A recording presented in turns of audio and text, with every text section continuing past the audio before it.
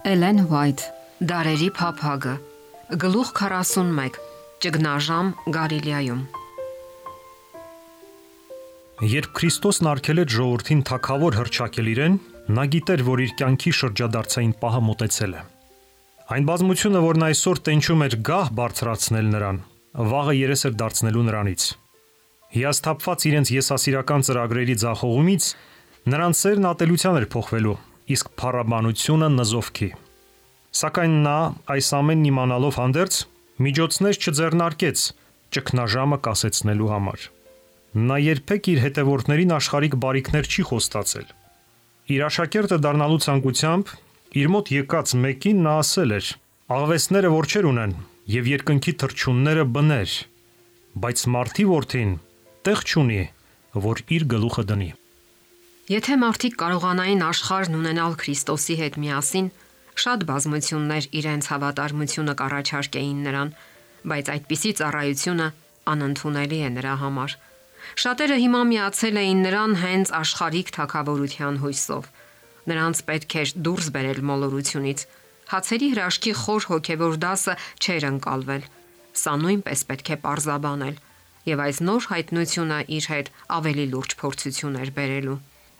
Լուրերը հացերի հրաշքի մասին տարածվեցին մոտակա եւ հեռավոր վայրերում, եւ հաջորդ օրը վաղ առավոտյան ժողովուրդը խմբերով ուղղվեց դեպի Բեթսայիդա, Հիսուսին տեսնելու։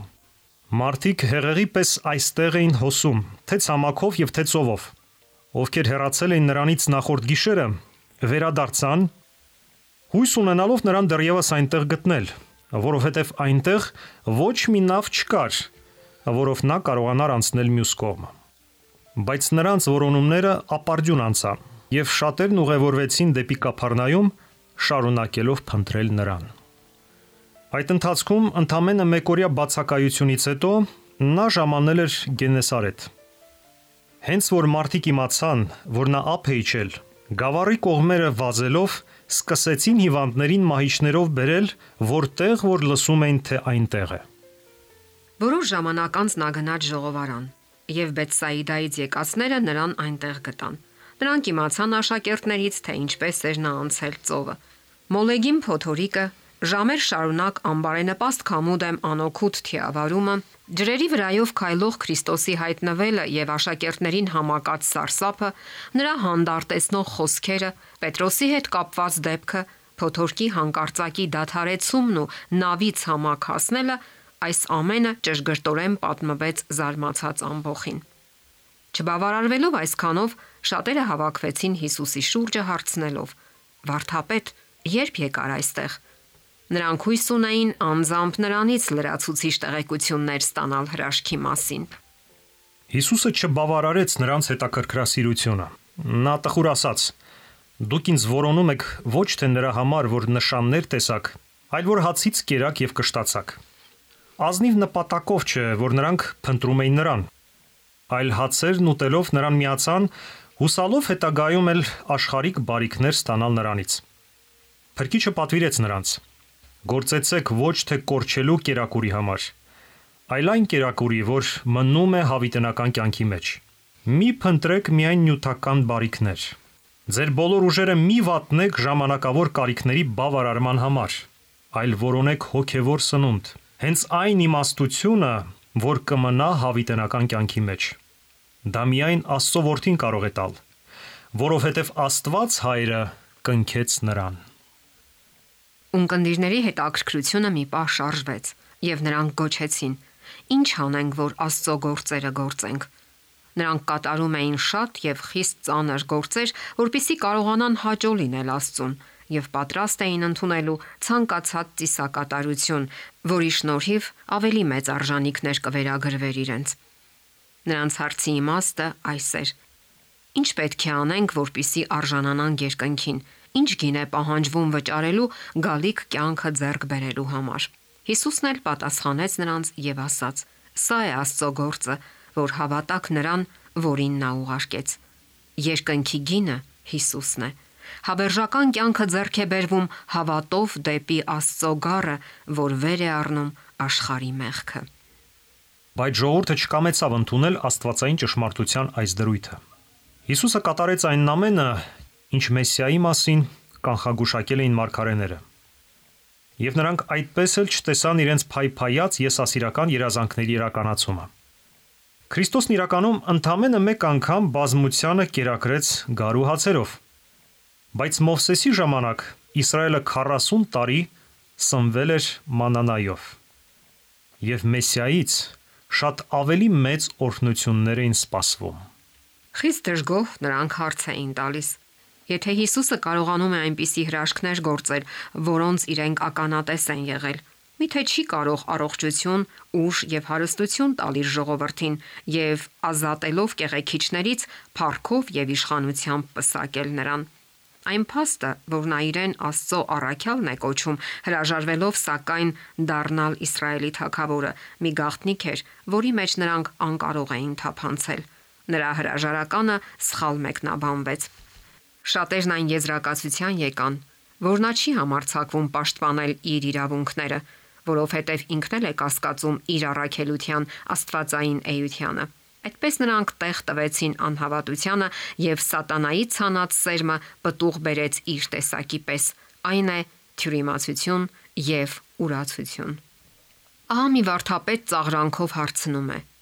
ապա դու ինչ նշան ես անում, որ տեսնենք ու հավատանք ինչ ես գործում։ Մեր հայրերը անապատում մանանան կերան, ինչպես գրված է, երկնքից հաց տվավ նրանց ուտելու։ Հրեաները փառաբանում էին Մովսեսին, կարծելով, թե նա է իրենց մանանա տվողը, իսկ նրան, ով գործել էր այդ հրաշքը, աչքաթող էին արել։ Նրանց հայրերը դժգոհել էին Մովսեսից, կասկածի ենթարկել եւ ժխտել նրա աստվածային առաքելությունը։ Հիմա էլ նույն ոգով զավակներն էին մերժում նրան, ով Աստծո լուրն էր բերել իրենց։ Հիսուսն էլ նրանց ասաց. «Ճշմարիտ, ճշմարիտ ասում եմ ձեզ, Մովսեսը չէր, որ տվեց ձեզ այն հացը երկնքից։ Մանանա տվողը կանգնած էր նրանց մեջ։ Հենց ինքը Քրիստոսն էր առաջնորդել հրեաներին անապատում եւ ամեն օր կերակրել նրանց երկնային հացով։ Այդ կերակուրն իսկական երկնային հացի խորհրդանիշն էր։ Իսկական մանանան այն կենսատու հոգին էր, որ բխում էր Աստծո անսահման լիությունից։ Հիսուսն ասաց. Աստծո հացը նա է, որ երկնքից է իջնում եւ որ աշխարհին կյանք է տալիս։ Դեռևս կարծելով, թե սովորական հացն է ակնարկում Հիսուսը, նրա ունկնդիրներից ոմանք գոչեցին. Տեր, ամեն ժամանակ տուր մեզ այդ հացը։ Այն ժամանակ Հիսուսը պարզ ասաց. Ես եմ կյանքի հացը։ Քրիստոսի օգտագործած պատկերավոր արտահայտությունը ծանոթ էր հրեաներին։ Մովսեսը Սուրբ Հոգուց ներշնչված ասել է. ոչ միայն հացով կապրի մարդ, այլ ամեն խոսքով, որ դուրս է գալիս Աստծո բերանից։ Իսկ Երեմիա մարգարեն գրել է. քո խոսքերը գտնվեցին եւ ես կերա դրանք, եւ քո խոսքը ինձ համար սրտիս ցնծություն եւ ուրախություն եղավ։ Վարդապետները իրենք էլ գտնում էին, որ հաց ուտելու հոգևոր նշանակությունը օրենքի ուսումնասիրությունն է եւ բարի գործեր կատարելը, եւ հաճախ ասում էին, թե Մեսիայի գալստյան ժամանակ ողջ Իսրայելը կկերակրվի։ Մարգարեների ուսմունքը բացահայտեց հացերի հրաշքի հոգևոր խորը նշանակությունը։ Այս դասի իմաստն էր Քրիստոսը ձգտում բացատրել իր ունկնդիրներին ժողովարանում։ Եթե նրանք հասկացած լինեին գրքերը, կհասկանային նաև նրա խոսքերը, երբ նա ասաց. Ես եմ կյանքի հացը։ Ընդամենը մեկ օր առաջ էր ուժասպառ եւ հոգնած հսկայական բազմությունը կշտացել նրա տված հացով։ Ինչպես նրանք այդ հացից էին ֆիզիկական ուժ եւ թարմություն ստացել, այնպես էլ Քրիստոսից կարող էին հոգևոր ուժ ստանալ հավիտենական կյանքի համար։ Ինձ մոտ եկողը չի սովի, ասաց նա, եւ ինձ հավատացողը երբեք չի ծարավի, սակայն ավելացրեց. տեսակել ինձ եւ չեք հավատում։ Նրանք տեսել էին Քրիստոսին Սուրբ Հոգու վկայությամբ, իրենց տրված Աստծո հայտնությամբ։ Նրանք ամեն օր տեսել էին նրա զորության կենդանի ապացույցները, բայց ելի նշան էին պահանջում։ Եվ եթե այդ նշանն էլ տրվեր նրանց, միևնույնն է, նրանք առաջվա պես անհավատ կմնային։ Եթե նրանք չէին համոզվում այն ամենով, ինչ տեսել էին եւ լսել, ապա իմաստ չուներ այլևս ավելի մեծ հրաշքներ ցույց տալ նրանց։ Անհավատությունը միշտ էլ արդարացում կգտնի կասկածանքի համար եւ կհերքի նույնիսկ ամենածանրակշիռ ապացույցները։ Քրիստոսը կրկին դիմեց այդ քար սրտերին, Ինձ մոտ եկողին ես դուրս չեմ հանի։ Բոլոր նրանք, ովքեր հավատով կընդունեն նրան, ինչպես ասաց նա, հավիտենական կյանք կունենան։ Ոչ մեկը չի կորչի։ Փարիսեցիներն ու սադուկեցիները կարիք չունեն իրար հետ վիճելու գալիք կյանքի վերաբերյալ։ Մարդիկ այլևս չպետք է անհույս ողբան իրենց մահացածների համար։ Սա է ինձ ուղարկող հոր կամքը, որ ով որ տեսնի որդուն եւ հավատա նրան, հավիտենական կյանք ունենա, եւ ես վերջին օրը հարություն կտամ նրան։ Բայց ժողովրդի առաջնորդները վիրավորվեցին եւ ասում էին. Չէ՞ որ սա Հիսուսն է, Հովսեփի որդին, որ հորը եւ մորը ճանաչում ենք, հապա սա ինչպես է ասում ես երկնքից եմ իջել։ Ծաղրանքով հիշատակելով Հիսուսի համեստ ծագումը, նրանք փորձեցին արթնացնել ժողովրդի նախապաշարումները։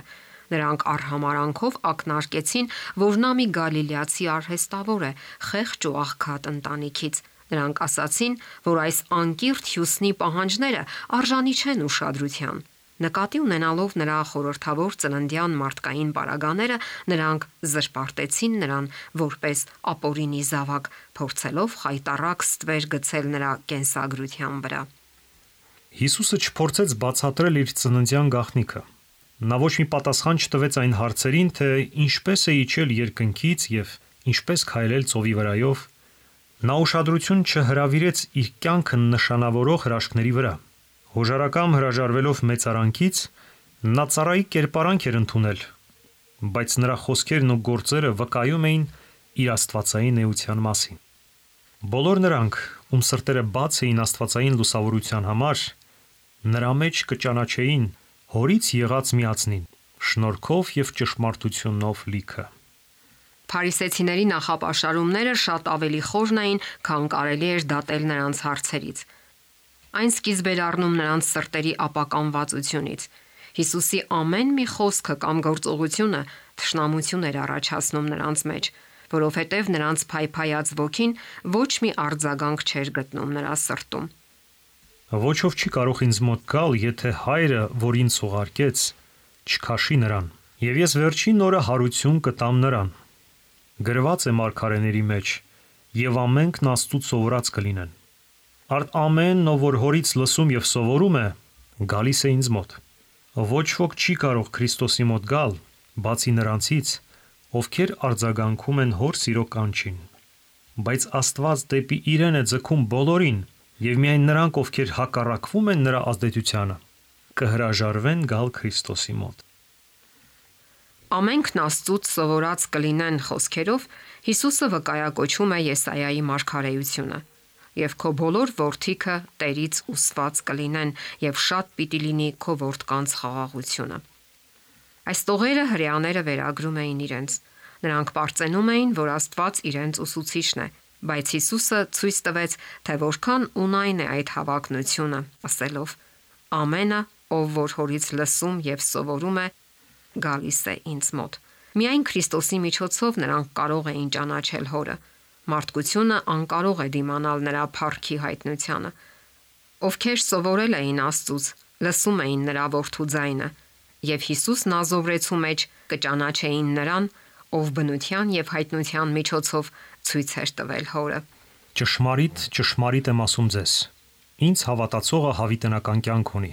Սիրելի Հովհաննեսի միջոցով, ով անձամբ լսել էր այս խոսքերը, Սուրբ Հոգին հայտարարեց եկեղեցիներին։ Եվ սա է վկայությունը, որ Աստված հավիտենական կյանք տվեց մեզ, եւ այս կյանքը նրա որդու մեջ է։ Սիրելի Հովհաննեսի միջոցով,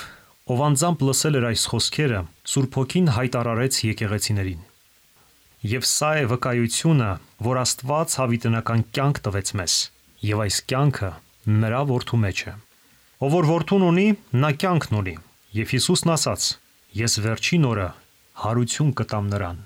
Քրիստոսը մեկ մարմին դարձավ մեզ հետ, որպիսի մենք կարողանանք մեկ հոգի դառնալ նրա հետ։ Այս միության շնորհիվ է, որ մենք պետք է դուրս գանք գերեզմանից, եւ ոչ միայն այն պատճառով, որ Քրիստոսը կդրսևորի իր զորությունը,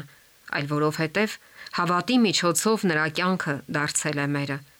Նրանք, ովքեր ճանաչում են Քրիստոսին իր ճշմարիտ էությամբ եւ ընդունում են նրան իրենց սրտի մեջ, հավիտենական կյանք ունեն։ Հոգու միջոցով է, որ Քրիստոսը բնակվում է մեր մեջ, եւ հավատով սրտի մեջ ընդունված Աստծո հոգին հավիտենական կյանքի սկիզբն է։ Ժողովուրդը Քրիստոսին հիշեցրեց մանանայի մասին, որն իրենց հայրերը կերել են անապատում։ Կարծես այդ սննդի ապահովումն ավելի մեծ հրաշք էր, քան այն, ինչ Հիսուսն էր գործել։ Բայց նա ցույց է տալիս, թե որքան չնչին էր այդ պարգևն այն օրհնությունների համեմատ, որ ինքն էր եկել շնորհելու։ Մանանան կարող էր նպաստել միայն երկրային գոյությանը։ Այն չէր կարող հեռացնել մահը եւ ոչ էլ անմահություն էր ապահովում, բայց երկնքի հացը կսնուցեր հոգին հավիտենական կյանքի համար։ Փրկիչն ասաց. Ես եմ կյանքի հացը։ Ձեր հայրերը մանանան կերան անապատում եւ մեռան։ Ես եմ կենթանի հացը, որ երկնքից է իջել։ Եթե մեկն այս հացից ուտի, հավիտյան կապրի։ Այս պատկերավոր արտահայտությանը Քրիստոսն այժմ ավելացնում է մեկ ուրիշը։ Միայն մահվան գնով նա կարող է կյանք տալ մարդկանց։ Եվ այն բառերով, որ հաջորդում են, նա իր մահը նշում է որպես փրկության միջոց։ Նա ասում է. Այն հացը, որ ես կտամ, իմ մարմինն է, որ ես այն աշխարհի կյանքի համար կտամ։ Հրեաները պատրաստվում էին Երուսաղեմում տոնելու զատիկը ի հիշատակ Իսրայելի ազատագրման այն գիշերվա, երբ կործանող հրեշտակը ջախջախեց եգիպտացիների տները։ Աստված կամենում էր, որ նրանք զատկի գառան մեջ տեսնեն Աստծո գառին եւ նախակերպարի միջոցով ընդունեն նրան, ով իր կյանքը տվեց հանուն աշխարհի։ Բայց հրեաները ողջ կարևորությունը տվել էին խորհրդանիշին, մինչդեռ դրա բուն նշանակությունը անտեսվել էր։ Նրանք չնկատեցին Տիրոջ մարմինը։ Քրիստոսի խոսքերում հնչեց այն նույն ճշմարտությունը, որ խորհրդանշված էր զատկի արարողության մեջ, բայց այն դեռևս չէր ընկալվել։ Այստեղ վարդապետները զայրացած բացականչեցին. Սա ինչպես կարող է տալ մեզ ուտելու իր մարմինը։ Նրանք ձևացրեցին, թե նրա խոսքերը տարածիորեն են հասկանում, ինչպես Նիկոդեմոսը, երբ հարցրել էր. Մարդ ինչպես կարող է ծնվել, որ ծեր է։ Նրանք որոշ չափով ըմբռնում էին Հիսուսի խոսքերի նշանակությունը, բայց չէին ուզում խոստովանել այն։ Սխալ մեկնաբանելով նրա խոսքերը, նրանք հույս ունեին ժողովրդին հրահրել նրա դեմ։ Քրիստոսը չմեղմացրեց իր ավելի պատկերավոր արտահայտությունը։ Նա կրկնեց ճշմարտությունը ել ավելի խիստ բառերով։ Ճշմարիտ, ճշմարիտ ասում եմ ձեզ, եթե մարդի որդու մարմինը չուտեք եւ նրա արյունը չխմեք, կյանք չունեք ձեր անձերում։ Իմ մարմինն ուտողը եւ իմ արյունը խմողը հավիտենական կյանք ունի, եւ ես վերջին օրը հարություն կտամ նրան, որովհետեւ իմ մարմինը ճշմարիտ կերակուր է եւ իմ արյունը ճշմարիտ խմելիք է։ Իմ մարմինն ուտողը եւ իմ արյունը խմողը մնում է ինձանում եւ ես նրանում։ Ուտել Քրիստոսի մարմինը եւ խմել նրա արյունը նշանակում է ընդունել նրան որպես անձնական փրկիչ, հավատալով, որ նա ներում է մեր մեղքերը եւ որ մենք կատարյալ ենք նրանում։ Նրա սերը տեսնելով, այդ սիրուն ապավինելով եւ այն խմելով է, որ մենք կարող ենք հաղորդակից լինել նրա բնությանը։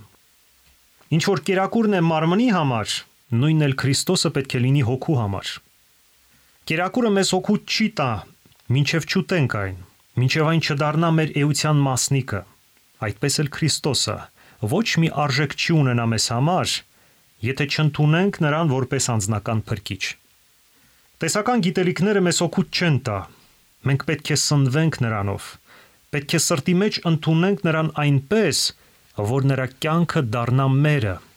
Մենք պետք է յուրացնենք նրա սերը, նրա շնորհը։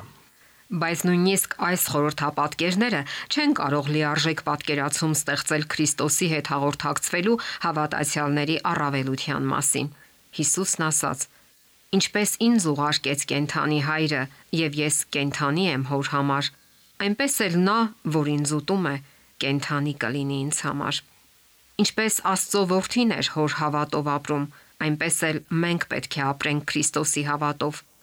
Այնքան լիակատար էր Քրիստոսի հնազանդությունը Աստծո կամքին, որ միայն հայրն էր արտացոլվում նրա կյանքում,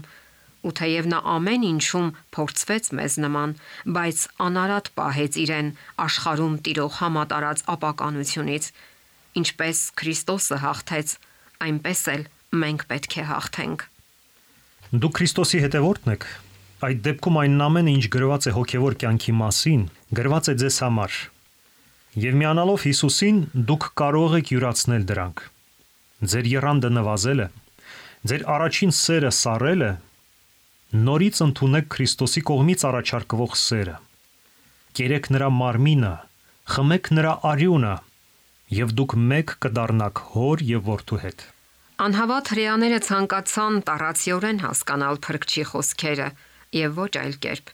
Ծիսական օրենքը արգելում էր նրանց արյուն օգտագործել սննդի մեջ, ուստի նրանք սրբապղծություն համարեցին Քրիստոսի խոսքերը եւ սկսեցին իրար մեջ քննարկել դրանք։ Շատերը եւ նույնիսկ աշակերտներից ոմանք ասացին. «Խիստ է այդ բանը, ով կարող է լսել դա»։ Փրկիչը պատասխանեց նրանց. «Դա գայթակղեցնում է ձեզ, ապա ինչ եք մտածելու, եթե մարդի որդուն տեսնեք վեր գնալիս, ուր որ առաջ էր։ Հոգին է կենդանացնողը, մարմինը ոչ մի օգուտ չի տալիս։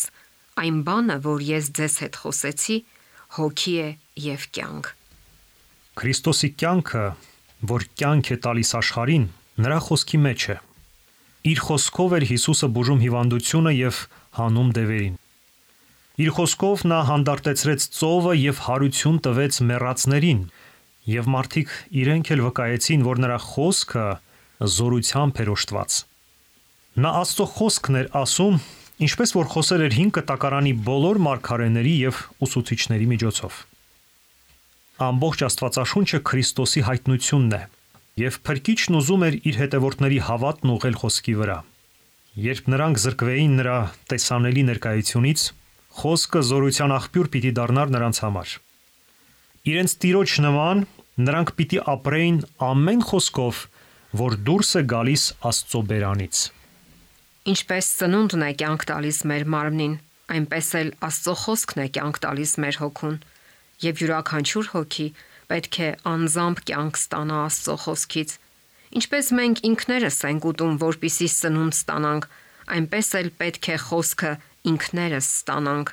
Մենք չպետք է ընդունենք այն մեկ ուրիշի մտքի միջնորդությամբ, այլ պետք է ինքներս ուշադիր ուսումնասիրենք Աստվածաշունչը, խնդրելով Աստծուց Սուրբ Հոգու օգնությունը, որ կարողանանք հասկանալ նրա խոսքը։ Մենք պետք է վերցնենք մի տեքստ եւ մեր ամբողջ միտքը կենտրոնացնենք դրա վրա, որպիսի հասկանանք, թե դրանով ինչ է ուզում ասել Աստված։ Մենք պետք է այդ մասին խորհենք այնքան ժամանակ, մինչև որ այն դառնա մերը, եւ մենք իմանանք, թե ինչ է ասում Տերը։ Իր խոստումներում եւ զգուշացումներում Հիսուսը նկատի ունի նաեւ ինձ։ Աստված այնպես սիրեց աշխարհը, որ տվեց իր միածին որդուն, որպեսզի ես հավատալով նրան չկորչեմ, այլ հավիտենական կյանք ունենամ։ Աստծո խոսքում զետեղված փորձերը պետք է իմ սեփականը դառնան։ Իմն են աղոթքը եւ խոստումը, պատվիրանը եւ նախազգուշացումը։ Ես Քրիստոսի հետ խաչված եմ եւ կենթանի եմ ոչ թե այլևս ես, այլ Քրիստոսն է կենթանի ինձանում։ Եվ որ հիմա կենթանի եմ մարմնով, Աստծո որդու հավատով եմ կենթանի, որ ինձ սիրեց եւ իր անձը ինձ համար մատնեց։ Երբ հավատն այսպիսով ստանում եւ յուրացնում է ճշմարտության սկզբունքները, դրանք դառնում են գոյության անբաժանելի մասը եւ կյանքի շարժիչ ուժը։ Հոգու մեջ ընդունված Աստծո խոսքը սկսում է կարգավորել մտքերը եւ զարգացնել բնավորությունը։ Եթե հավատի աչքերով անդադար նայենք Հիսուսին, կզորանանք։ Աստված իր ամենաթանկ հայտնությունները կտա իր քաղցած ու ծարավ ժողովրդին։ Մարդիկ կտեսնեն, որ Քրիստոսը իրենց անձնական փրկիչն է։ Երբ նրանք սնվում են նրա խոսքով, հասկանում են, որ այն հոգի է եւ կյանք։ Խոսքը ոչնչացնում է բնական աշխարհիկ էությունը եւ նոր կյանք տալիս Հիսուս Քրիստոսով։ Սուրբ Հոգին, որպես մխիթարիչ, բնակվում է սրտի մեջ։ Նրա շնորհի վերափոխիչ զորությամբ հավատացյալի մեջ վերականգնվում է Աստծո պատկերը եւ նա դառնում է նոր արարած։ Սերը փոխարինում է ատելությանը եւ սիրտը աստվածային նմանություն է ձեռք բերում։ Ահա թե ինչ է նշանակում ապրել ամեն խոսքով, որ դուրս է գալիս Աստծո բերանից։ Հենց սա է նշանակում ուտել այն հացը, որ իջնում է երկնքից։ Քրիստոսը հայտնեց սրբազան եւ հավիտենական մի ճշմարտություն, թե ինչպիսին պետք է լինեն հարաբերությունները իր եւ իր հետևորդների միջև։ Նա գիտեր նրանց բնավորությունը, ովքեր իրենց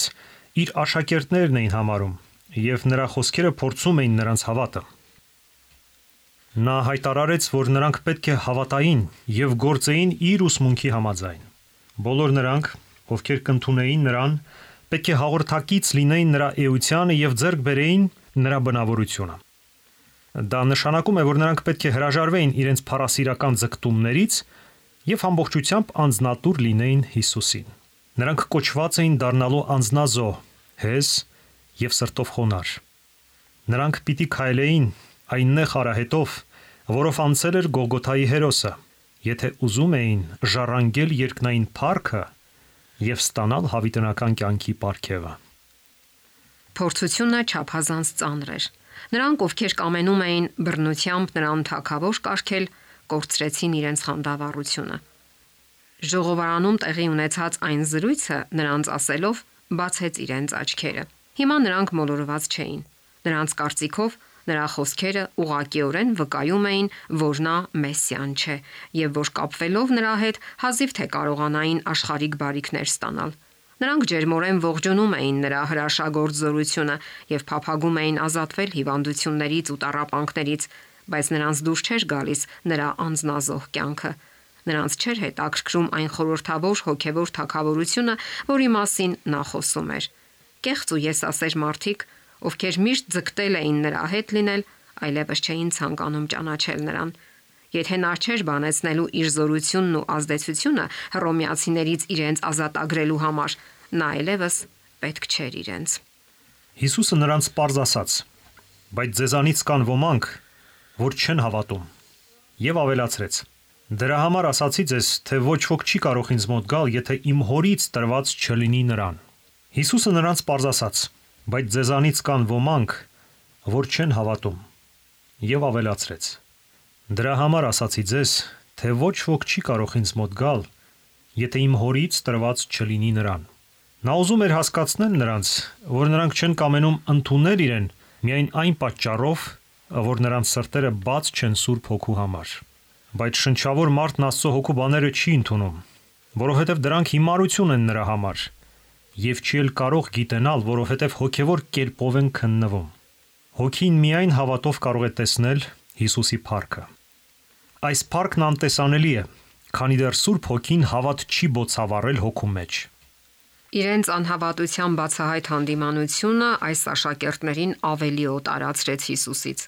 Նրանք անչափ դժգոհ էին։ Կամենալով վիրավորել փրկչին եւ խրախուսել փարիսեցիների չարակամությունը, նրանք արհամարանքով շուռ եկան եւ հեռացան նրանից։ Նրանք արդեն կատարել էին իրենց ընտրությունը, անշունչ ձևականությունը, մղեղը